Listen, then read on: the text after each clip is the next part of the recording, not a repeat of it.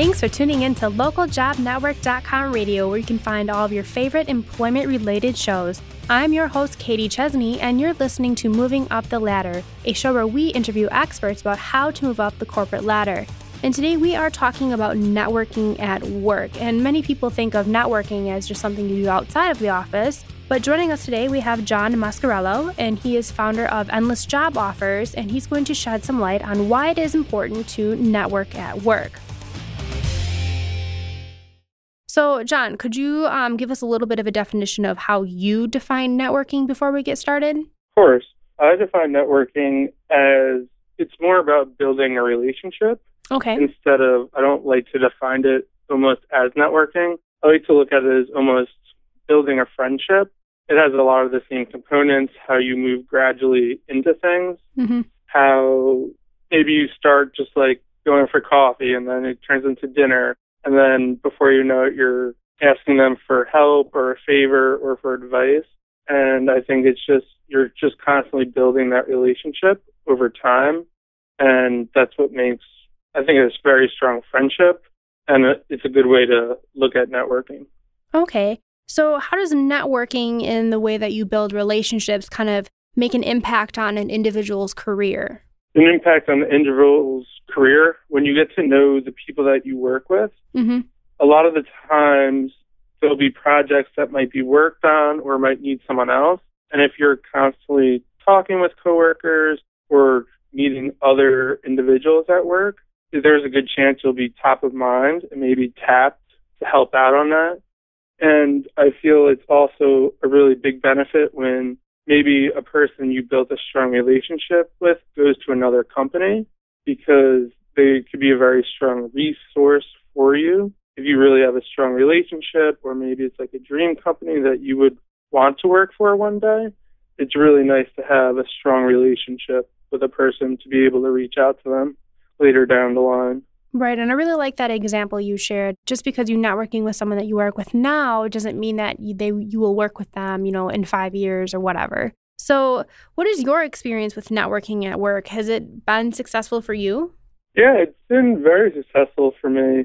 I've got a lot of different opportunities to work with a lot of senior level people, just from being around, saying hi to them in the hallway, having little conversations, or they'll come to me and ask me a simple question. I'll really go above and beyond and help them fix something or come up with a creative solution to help them overcome whatever they're working on. And I feel that's one of the best ways to do it, is really helping them first and then figuring out how to build the relationship from that. I really like how you said that you would, just say hi to them and talk to them in the hallway or whenever you see them. So is that something that you should only do with like your direct colleagues, or with individuals that you don't work with on a regular basis? Like you said, those senior level executives and people higher up in the company. I would do it with everyone. When I did work for a larger company, I always said hi to everyone, and it really goes a long way, because a lot of people don't do it anymore. You have a smile on your face, and you're just like, hi, like, how are you? It's easy to make like an introduction, or, if you say hi to the person maybe like almost every day for 2 weeks, you'll be like, oh, we've been saying hi all the time. Like, what do you do for the company? Like, I love to learn a little more. It makes it really easy to start that initial conversation in a very nonchalant way. Okay. Now, is there anyone at work that you should maybe not network with? Maybe consider, if someone has a really bad reputation, or if they just speak negatively about the company, or should you avoid those people, or should just kind of like treat them the same way? I would avoid those people for a couple of reasons why. Is because people might associate you with that person. So if they see you hang out with them a lot, they might think you share the same thoughts and feelings. And then the other part of it is it's going to affect your work and maybe how you perceive others at the company. You don't exactly want to know all the gossip and who's not doing a good job. You just kind of want to stay focused and just do a really great job on what you're working on. And I think if someone's constantly telling you negative things about the company, or a person's just not very positive, it would be good to avoid them. That's a good example of how that can have an impact on you and your work and kind of your thoughts when you're at that organization. So do you have any tips or strategies for determining who you should be networking with at work? I know when you start a job, it's not apparent to you, who are the more negative people in the office. So how can you figure that out? It's hard to figure out at first. I think a really good way to start, it depends on the size of your organization, but there's usually a trend where when a new person comes on or you come on yourself, there's usually a person who's going to be showing you the way. And I think that person is chosen for a reason because they're usually more positive, or they're usually going to hook you up with the best team member to give you the best start at a company. Okay. And I think other than that, it's, when there are big company meetings or maybe people who keep popping up in emails who are doing great things, those are really good signs to try to look for people that you aspire to be and learn a little bit more about them and what they do for the company. I think that's a good place to start. So once you've set your sights on the individuals that you want to network with, how do you go about forming those connections? You mentioned earlier that, you stop and say hi to people in the hallway, you grab coffee with them, you grab dinner with them. How do those conversations kind of start, and what can you say exactly to kind of start them? I like to try to find ways to bump into them. Yeah, we talked about saying hi in the hall, and that's a great way to do it, or around the office. But if you know that they eat lunch at a certain spot, or maybe they grab their morning coffee at the same Starbucks, it might be worth it to maybe show up at the same time. It's a lot easier I feel sometimes to break the ice outside of work than it is inside work. But I think a really easy way to do it is also to ask them for advice, very simple questions, even if you know the answer to them, because people love to give advice. And it really makes them feel good when they could help someone else. And it makes you look like you really value their opinion. And that's a great way to build a relationship, especially if you take their advice and implement it and then tell them that. That's a really great way to build that relationship. And I really like how you mentioned that people like to give advice. And I know that when people ask me for advice, I always feel like, wow, I must be doing something good because someone else is noticing and they want my advice as well to get my thoughts on whatever they're going through. Yeah, I think that's one of the best ways to go about it. So how can you encourage passive networking? And what I mean by that is if you're just, at your desk, how do you encourage people to just come over and seek you out? Should you put candy on your desk, move your desk to a higher traffic area, or should you sit with different people at lunch? How does that kind of work? Putting a candy dish on your desk is one of my favorites. I wrote an article on LinkedIn about it. It really depends on how your office is laid out. If it's more of an open office, I think having a desk in a higher traffic area is a really great way to do it. I know when I worked at another company, I was pretty much on the path to the bathroom. So almost everyone had to pass me at least once a day. So again, if you lock eyes, just saying hi, how are you, it's just a really great way to do it, I think. Or walking by highly trafficked areas in the office, or maybe sitting down at a designated lunch spot in the office, just where people hang out, and go there and just nonchalantly start a conversation or find a way to jump in, if it makes sense. And after you've kind of, found a way to make a connection with these people, what should you do to continue growing that relationship? Should you ask for advice, or could you ask for a favor, or, how does that kind of look?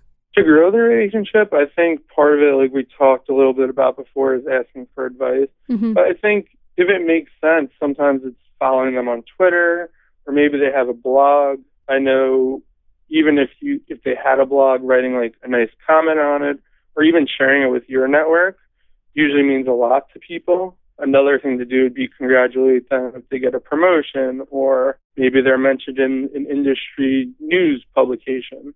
So just kind of doing those little things, or even shooting off a happy birthday email. Just the little things that a lot of people don't do as much today, I think makes a huge impact. Or even writing them a thank you note if maybe they helped you solve a problem, or they gave you that advice and it worked. I think those have really big impacts on the relationship.